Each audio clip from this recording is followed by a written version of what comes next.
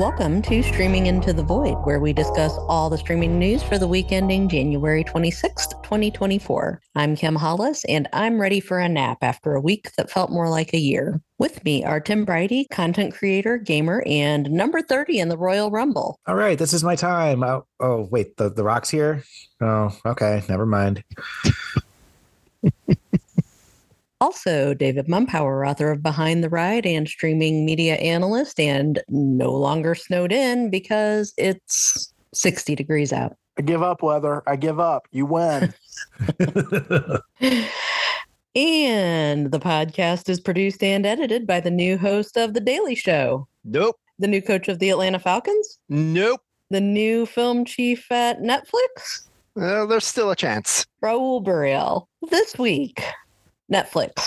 Pretty much, yeah. Just all Netflix all the time. The week started with the announcement that Netflix's film chief, Scott Stuber, would finally be leaving the company. And we're going to come back to that because shortly thereafter, Netflix announced a deal with TKO for WWE Raw live on Netflix every week. And that wasn't even the big news because later in the week, Netflix reported their quarterly earnings and, as seems to be the case recently, blew away expectations. You say they announced a WWE deal this week? So I guess we do need to take this piece by piece, and it wasn't the biggest news, but I guess possibly now it is. The TV rights for what's ostensibly WWE's main program, Monday Night Raw, were up, and there were hints and rumors that there were possibly would go to a streaming service. I did see Amazon mentioned or speculated, and then all of a sudden here is Netflix saying, yeah, we'll take it. It's a 10-year deal worth up to $5 billion. I think there's an opt-out after 5 years if it doesn't work. But separating the news that came out in the latter half of the week. So there's still a chance that this deal will fall through or go sideways. This is what Hold on a second, Tim. Yes. Let me Google the news that came out later in the... Oh, no. Oh, no. Yeah. Oh, no. Oh, that's depraved. Yes, I'm sorry. Continue.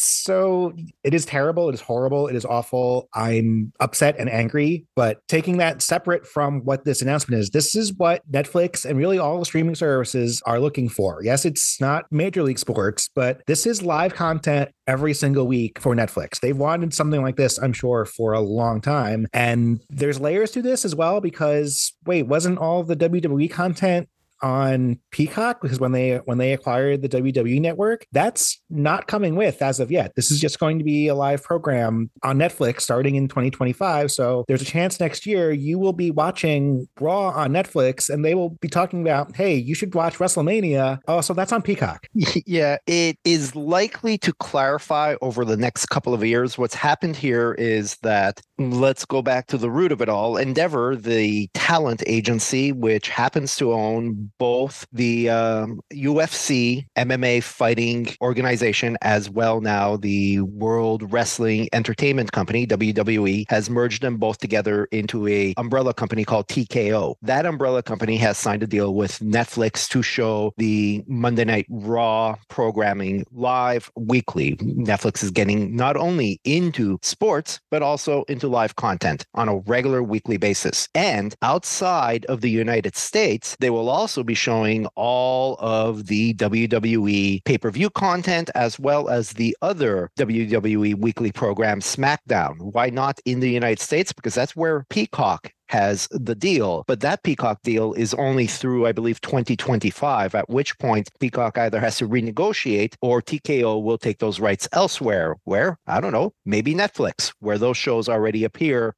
around the world. It was a big deal. They also coincidentally announced that same day that Dwayne Johnson, The Rock, would become a board member at TKO. It seemed like it was a deal that was very important, both for TKO, the WWE, as well as Netflix, as Netflix was trying to presumably deflect a little bit from the Scott Stuber news. And evidently, WWE was trying to deflect from an impending, rather terrible story about how their previous leader, Vince McMahon, had done some rather inappropriate inappropriate sexual things and was now being sued. That is the terrible news that came out later in the week. It was beneficial to both Netflix and WWE to come out ahead of all this and make this big announcement. I disagree strongly that it was beneficial to Netflix. Netflix's timing here was worst case scenario because they make this announcement one day and the very next day the other thing drops. They looks like they have been caught completely unaware. Even though I don't think that's the case, it is absolutely savage timing for them. They did not catch a break here. But let's not, that's going to be a really tricky conversation. And if I'm honest, none of the four of us on this podcast really wants to have that conversation. We're going to have to because we're professionals, but yikes. But let's talk about the actual deal itself for a moment, because Raul has hit on things and Tim has hit on things that matter the most here. First of all, we have wondered for years when Netflix would get into live programming. They have just committed to live programming for the next 5 years. Second of all, we have wondered what was going to happen to sports rights. And although this is being reported a certain way, this is actually a strong indication that sports right negotiations went poorly for TKO. And TKO stock is frankly going to stagnate for an indefinite period of time because this was the best they could get. And while the round numbers sound good, they're not reflective of the actual deal. We're discussing right now how this deal covers international territories. That was extra money that they were getting in the past. They're no longer, the WWE TKO is no longer getting because they have rolled all of it into one asset. In other words, Netflix has effectively swallowed most of the WWE outside of the United States in terms of its broadcasting. That is a singular entity now, which means instead of them getting 12 checks, they're getting one check. And so while 500 million sounds good, you have to subtract from it what they were already getting for Raw, which I believe, Tim, I'm not looking at my notes. It was like 200 million, wasn't it? Somewhere thereabouts, I believe so, yes. Yes, that's unfact checked. I apologize if that number proves inaccurate. But anyway, so they're already only talking about a 300 million gain, and then you have to subtract all of the other stuff. One news item we haven't touched yet, the WWE network no longer exists. Now, in the United States, nobody was using it anyway because Peacock had become the WWE network. But all the revenue they were making in outside entities for that are gone now. They have just eliminated all of their external revenue that is not merchandising and sponsorships. Netflix owns the WWE in terms of what it can and can't do. And after 5 years, if they don't want it anymore, all of these operations have to start anew internally in WWE because they effectively have just two partners now. One is Comcast and the other is Netflix. They have committed everything to this deal and it better work for them. Just to clarify, the WWE network still exists in the rest of the world. In 2021, in the US, it was absorbed into Peacock, but it still exists as a separate service. And that's why Netflix is getting all the WWE content starting in 2025. That is when the WWE network will officially cease to exist as it was previously known. There are two parts of this story that we probably should cover a bit more specifically. One is the deal doesn't start until January 2025. However, currently, the WWE network will end on the last day of 2024. And the USA network agreement to air Raw ends in, I want to say, is it September, Tim? I believe it's September, probably coinciding with whatever they consider the new television season. So there's a chance that Raw has no home for 3 months as of it currently stands now. When the story broke on Tuesday, we all assumed there'd be an easy, equitable agreement where Raw just happily continued on USA Network until the day when the Netflix thing broke. But now, in the wake of other events, that's kind of a hot potato, and we don't know what's going to happen there. One of the points of Raw that they like to bring up all the time is it's the longest running show of its type in the history of television. That could feasibly end, and it could end in, September. Or then again, it might theoretically end in January anyway, depending on how you describe it, since it'll no longer be on broadcast television. So we've got some weirdness to this deal that remains to be explored, but the most important thing is, as soon as the Netflix deal starts, all of the international revenue that they've been making from the ancillary markets, that's going to go away. There's going to be one big paycheck from Netflix replacing all of it. Meanwhile, for Netflix, Raul, you had an excellent analogy about this. What is the actual cost of this for Netflix?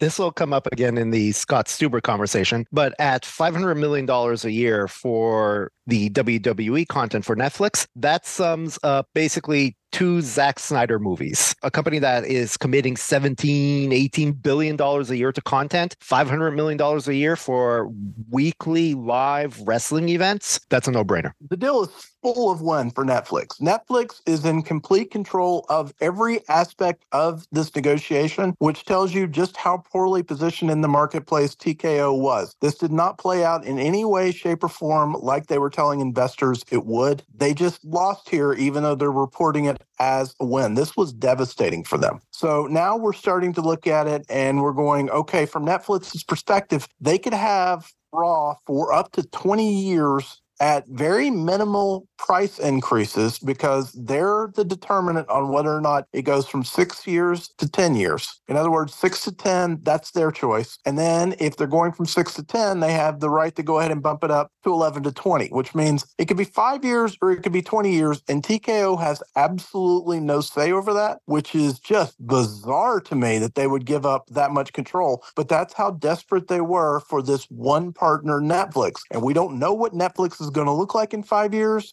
much less 10 years or 20 years. WWE's fate, TKO's fate, is now inexorably tied to the fate of Netflix, which is not something you do when you're in an alpha position negotiation-wise. Now we have to have the other conversation. Kim, can you as neutrally as possible say what has happened with the WWE this week?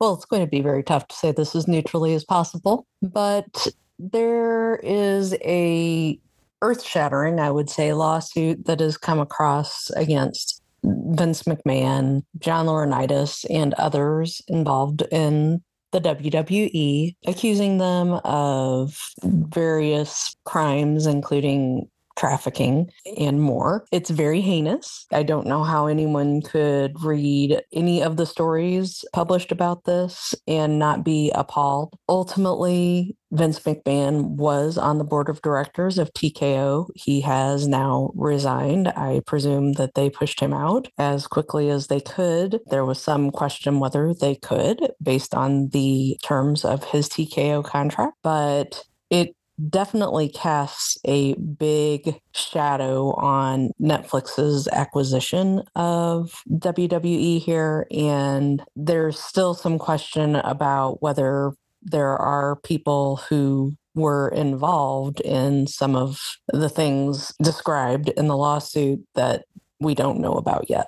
I don't know how much more in depth we need to get into this. It's rather terrible. It's unquestionable that Vince McMahon was a terrible person. I don't think anyone would disagree with that. It was known that there was some kind of sexual malfeasance happening in McMahon's office previously before the WWE was sold to Endeavor. He had previously stepped aside as the CEO of the company. And for some time, everybody thought that, whoa, what a relief. Glad he's gone, only to have him come back and take charge of the company once again, and only then sell it to Endeavor. This is a long litany of issues related to McMahon. It was time for him to go. I'm glad he's been pushed out. Endeavor probably saw this coming and, yes, probably wanted to get this deal done before the news broke. If we have to take this to the business side of the deal, it may very well be a negative for Netflix. I think at this point, people at Netflix are probably going to want to move past this conversation as quickly as possible. They'll say, look, McMahon's been pushed out at TKO. We're not doing business with that person anymore, and everything's good again. Although there's probably going to be the taint of Vince McMahon on that company for some time to come. It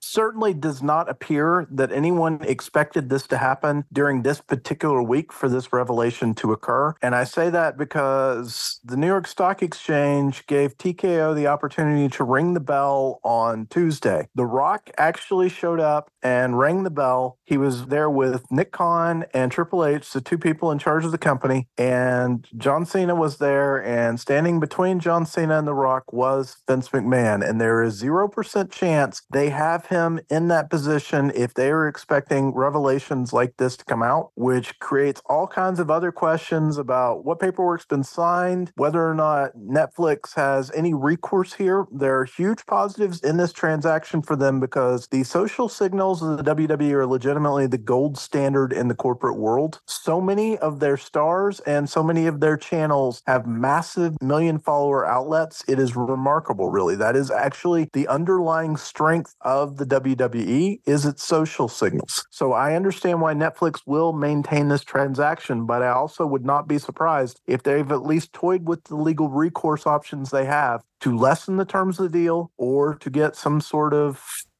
escape clause. This is a nightmare scenario that they're going to try to sweep under the rug, but it is the worst case scenario timing.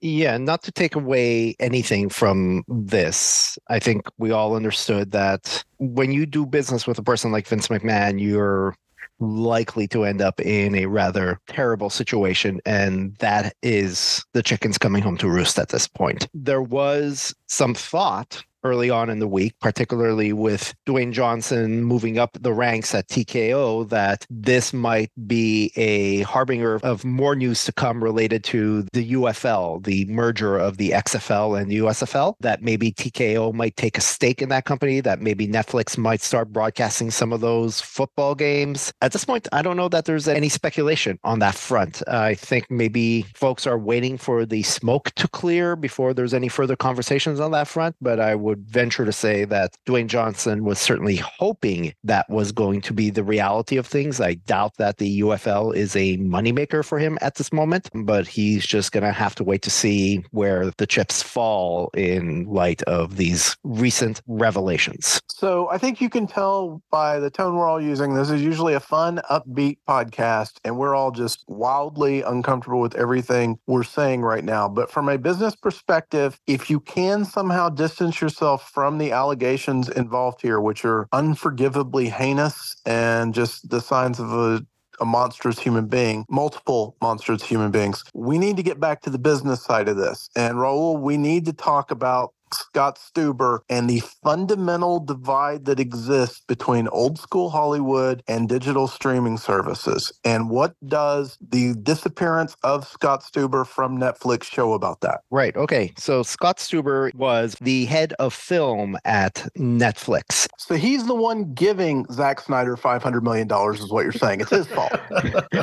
To be fair, to Scott Stuber's credit, it's my understanding that he was much more of an advocate for spending the money much more wisely, producing fewer movies that were better movies, and also trying to convince Ted Sarandos at Netflix to maybe let him release some of those movies theatrically. And that didn't seem to be really working out. Stuber was the champion of Hollywood here, and it didn't quite pan out in his tenure there, but it doesn't seem to be an acrimonious departure. It's my understanding that he was probably on the way out for a couple of years now. He, as head of film, had a peer at Netflix who was Bela Bajaria, who was head of scripted and unscripted series at Netflix. When Ted Sarandos moved up to co-CEO at Netflix from his position as chief content officer, Bela Bajaria was the one who was selected to replace Ted Sarandos in that position of chief content officer. It was basically a 50-50 whether it was going to be Stuber or Bajaria. Bajaria got the job. Once Stuber didn't get that job, it was clear that Stuber was probably going to be on his way out. Scott Stuber has indicated that he's probably moving on to other projects. He's no longer going to be the head of film at Netflix. And Netflix has correspondingly indicated that, yeah, we're probably going to create fewer original movies and we're going to instead buy more movies, which is something actually that's going to come up a little bit later on in the podcast as Netflix has been spending money left and right at Sundance this week. And obviously, the fundamental divide here, the challenge that's not going away is some people in Hollywood continue to believe that the best thing to do is to always have a merge strategy where you allow a film to play with a theatrical release, and in the process, you thereby build buzz for its release on streaming. And that idea is fundamentally supported by what we've witnessed at Peacock, with Max, and even with Disney Plus. And that's why you're seeing those three companies reevaluating how they're addressing the theatrical window. But the one company that has no business doing that right now, because it actually messes up their bottom line business model, their core, is Netflix, which means Scott Stuber was in the wrong place at the wrong time, and it made him a square peg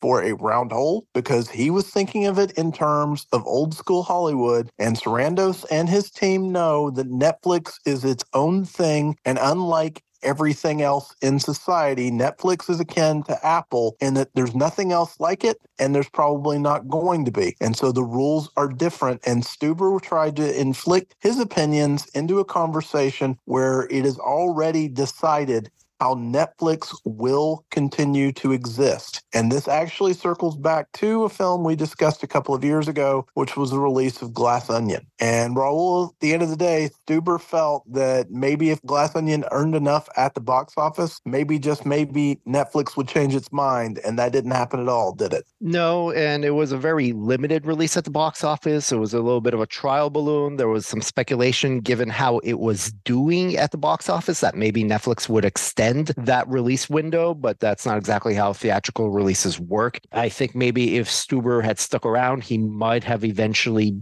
bent Ted Sarandos to his will and convinced him to release more movies in theaters for longer. But I think he's finally tired of the grind and he's moving on to other things. And that's fine, because Netflix really realizes where their real bread and butter are, where the real money is, and that is in licensing content. And it comes all the way back to Suits. Here's an old show that doesn't cost nearly anything at all to license, and you put it on your streaming service and becomes the most successful series of 2023. It's a little absurd, but that is how it breaks down. Netflix came out with their earnings this week and announced astronomical gains in terms of subscribers. The estimates were that they were going to add maybe 9 million subscribers in the last quarter. They added 13 million. We're just throwing out the number 13 million without context. Let's think about it like this. In one quarter, they got 42% of the subscribers that Peacock has after all this time. 42%. Peacock, we're about to say, has 31 million subscribers as of its most recent quarter. Netflix just spiked by 13 million. That's what it's doing in a quarter, which means in 2.5 quarters, it would get more new subscribers than Peacock has managed in its entirety. It is a brain-breaking number. It really is. Raul, this is as good an earnings report as they can possibly have, isn't it? It is indeed. Their stock price skyrocketed after the news. It is not back to the point it was in 2021, where they reported one bad quarter. Their stock price at the time was $690 a share. But after this week's news, they're up to $570 a share again. If you bought Netflix after its stock plummeted after that one bad quarter, you'd be buying at roughly $200 a share. It's now selling at $570 a share. People love Netflix, and Netflix knows what works for them. Their subscriber growth is immense. Their revenue is on track to what they expected, and they continue to push towards an ad revenue base, which is why they keep canceling their ad-free tiers. Yes, they know that there is money to be made in ads, and we will get to that in a little bit. But yeah, Netflix realizes there is more revenue to be had out there. In fact, there's conversations happening now about how they can monetize their gaming platform, as we've dabbled in that one as well. Netflix has games, whether you realize this or not, right now, chiefly for your phone, but they're trying to figure out if maybe they want to spin that off as a separate subscription, or if there's other ways to monetize that. Netflix is finding ways to make more money, and right now they're firing on all cylinders. It is just win after win for them. So speaking of ads. Yeah, there's more news this week, because by the time you're listening to this episode, there will be ads on Prime Video. Not a surprise. We knew this was coming, but here we are. This could be a game changer in streaming. We've already spent a lot of time on Netflix, so let's try to be brief here. But the takeaway here is that Amazon could savage the ad market. It's never been entirely clear how many Amazon Prime subscribers actually watch Prime Video, but conservatively, we can expect that overnight, 100 million subscribers will be seeing ads when they didn't see ads the day before. Yeah, as a matter of fact, we had a couple of different investment papers this week that were evaluating how much this could mean to the bottom line. And the lower one came from MoffettNathanson, and that said this was going to be like $2 billion in found money for Amazon this year alone. That was the lower estimate. There was another one that was closer to $3.5 billion, which means that people believe that Netflix has just added at least $500 million a quarter in earnings just on this one decision. And that's how you get a quick yes from everyone in the boardroom right there. It'll add $500 million a quarter. Yes. Yeah, this could be very problematic for pretty much anyone else who wants ads. It's going to be a vacuum that pulls advertisers away from streaming platforms and linear. These are the headwinds that linear broadcasters are battling. As more people move to watching content on demand via streaming, there's fewer people watching linear. If you're NBC Universal or Paramount and you have to chase those ad dollars that are abandoning NBC and CBS, you have to chase them to your streaming platforms and put ads on Peacock and Paramount Plus. That explains right there why studios with linear channels are launching streaming services. It's not that they're wanting to cannibalize their linear channels, but the ad dollars are leaving linear, so you want to recapture those ad dollars however you can, and you need to go where those dollars are, and that's on streaming. And that's another divide we've got. We've got these existential debates that are popping up, and this is one of them, because this same week, Moffett-Nathanson also came out and referred to giving up linear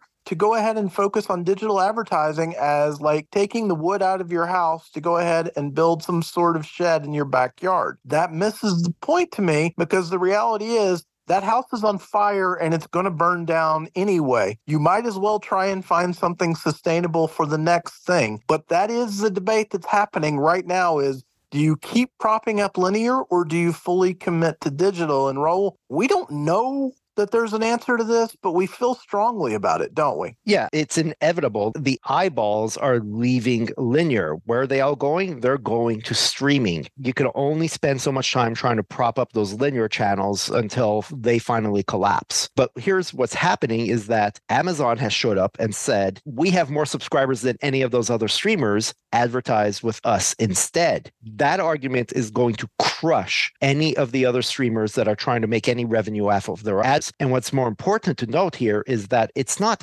infinite ad dollars. It's not just because you have so many ad slots on your platform that you're going to be able to fill them all with paying ads.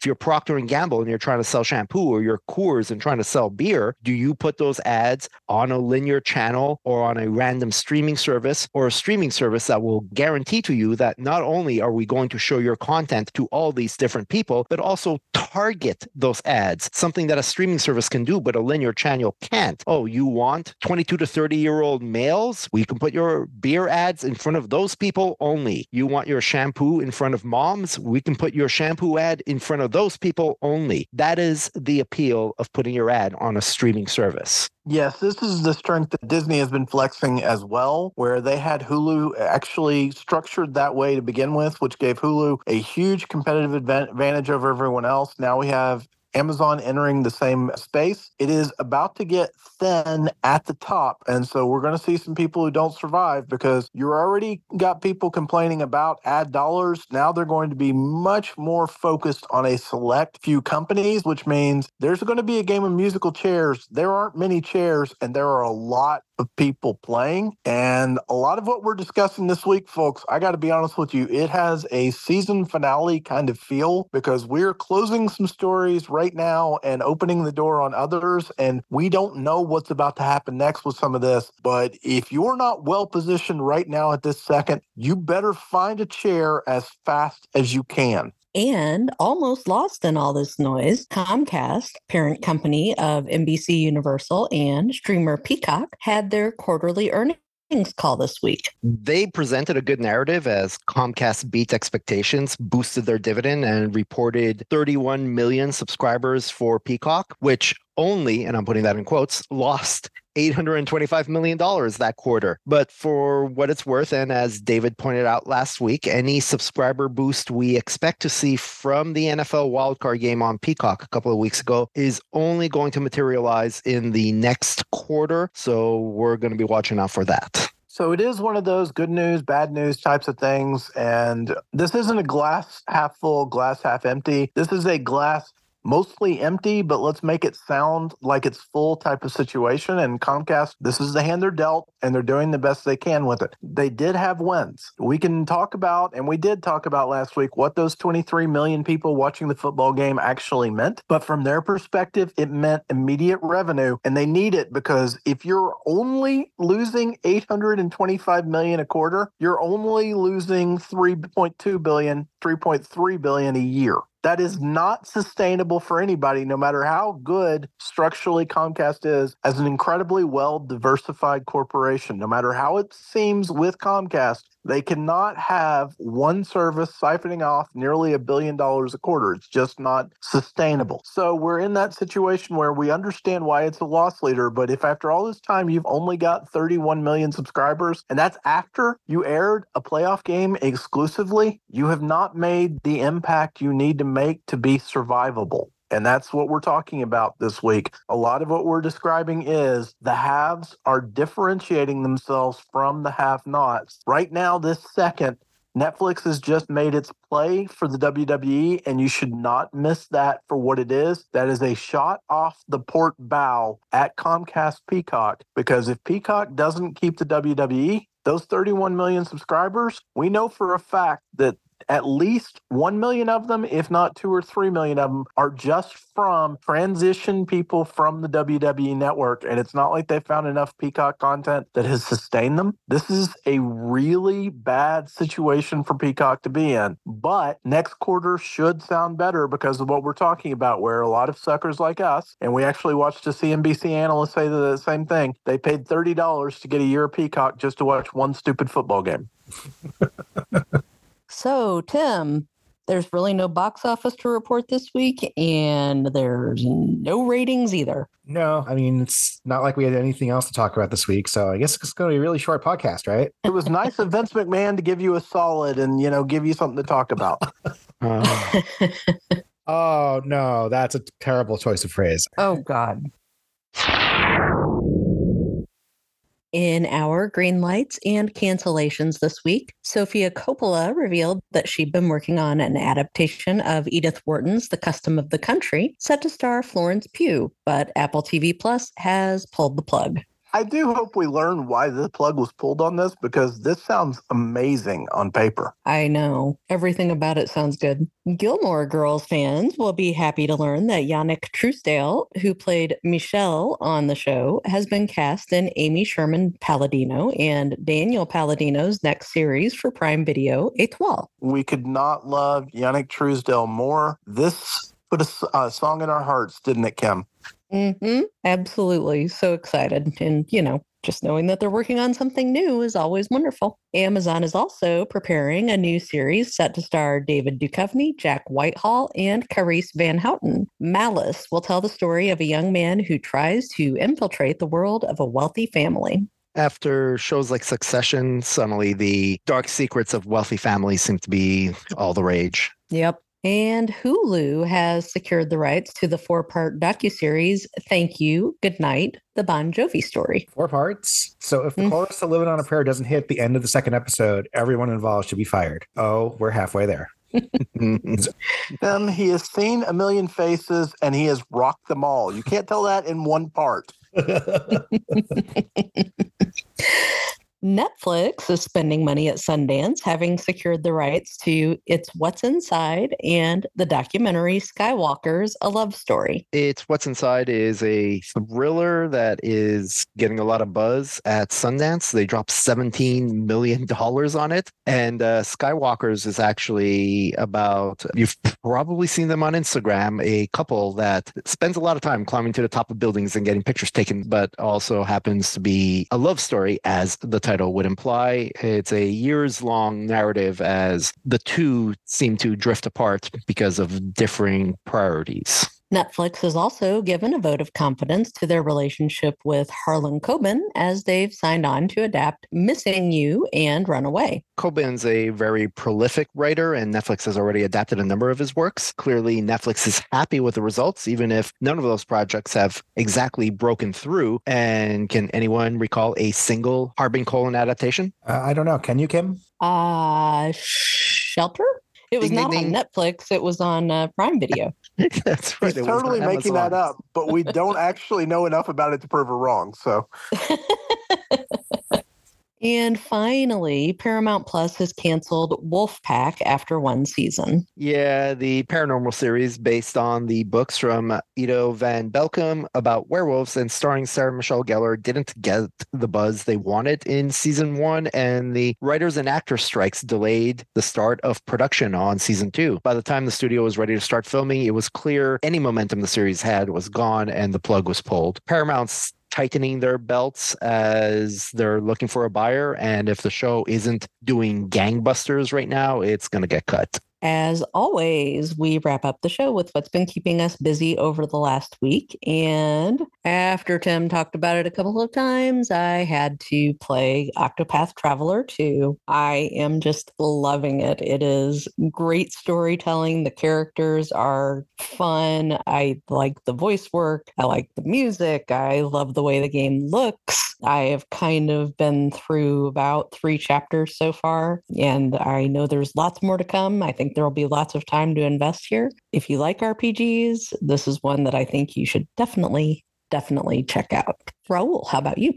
It seems that once I land on a streaming service, I spend a lot of time on that streaming service. I spent an ungodly amount of hours watching the second season of Welcome to Wrexham on Hulu. I feel like they were trying very hard to make a full season out of the content they had, and it wasn't nearly as compelling as season 1, but I watched it all, and I hope maybe they wrap it up in season 3, because I fully expect that there will be a season 3. Meantime, I'm very pleased with what I've seen so far with Death and Other Details, the Mandy Patinkin crime thriller where he plays a detective on a boat trying to solve a murder. It's 3 episodes in and very entertaining, but I'm going to tell you instead about Plus One, which is a movie on Hulu that David alluded to last week, because we were talking about Maya Erskine, who is now the co-lead in Mr. and Mrs. Smith. She stars in this movie with Jack Quaid as 2 friends who commit to going to all the weddings that summer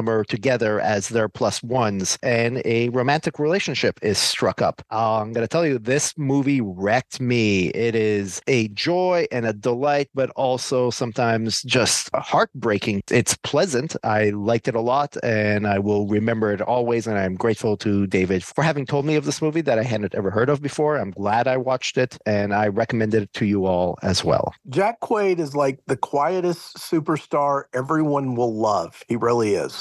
And on a fun note, that movie will be arriving on Netflix next week. It's all connected, everyone. Tim, how about you? Kim, I would love to have moved on to Octopath Traveler 2, and I came very close to buying it at full price, but I think I can wait till I see it on sale somewhere. But as a completist, I am on the final fight in Octopath Traveler 1, and it is kicking my freaking butt. And I am so angry at it, but I will not sleep until I complete it, because that's just how I am when I get involved in games. And yeah, so nothing new for me this week. I've been still trying to finish all the loose ends up in that game, and then I watched a couple more episodes of Poker Face, which is still great, definitely fun. Do check that out. And in Rian Johnson news, I guess we got news that a 3rd Knives Out film will begin filming later this year. Hooray! Hey! Yeah, I don't claim to understand those games, Tim, but Kim was working on it the other night, and she said, "Oh, wow, the boss I was fighting just ate the other boss I was fighting." So it sounds appalling.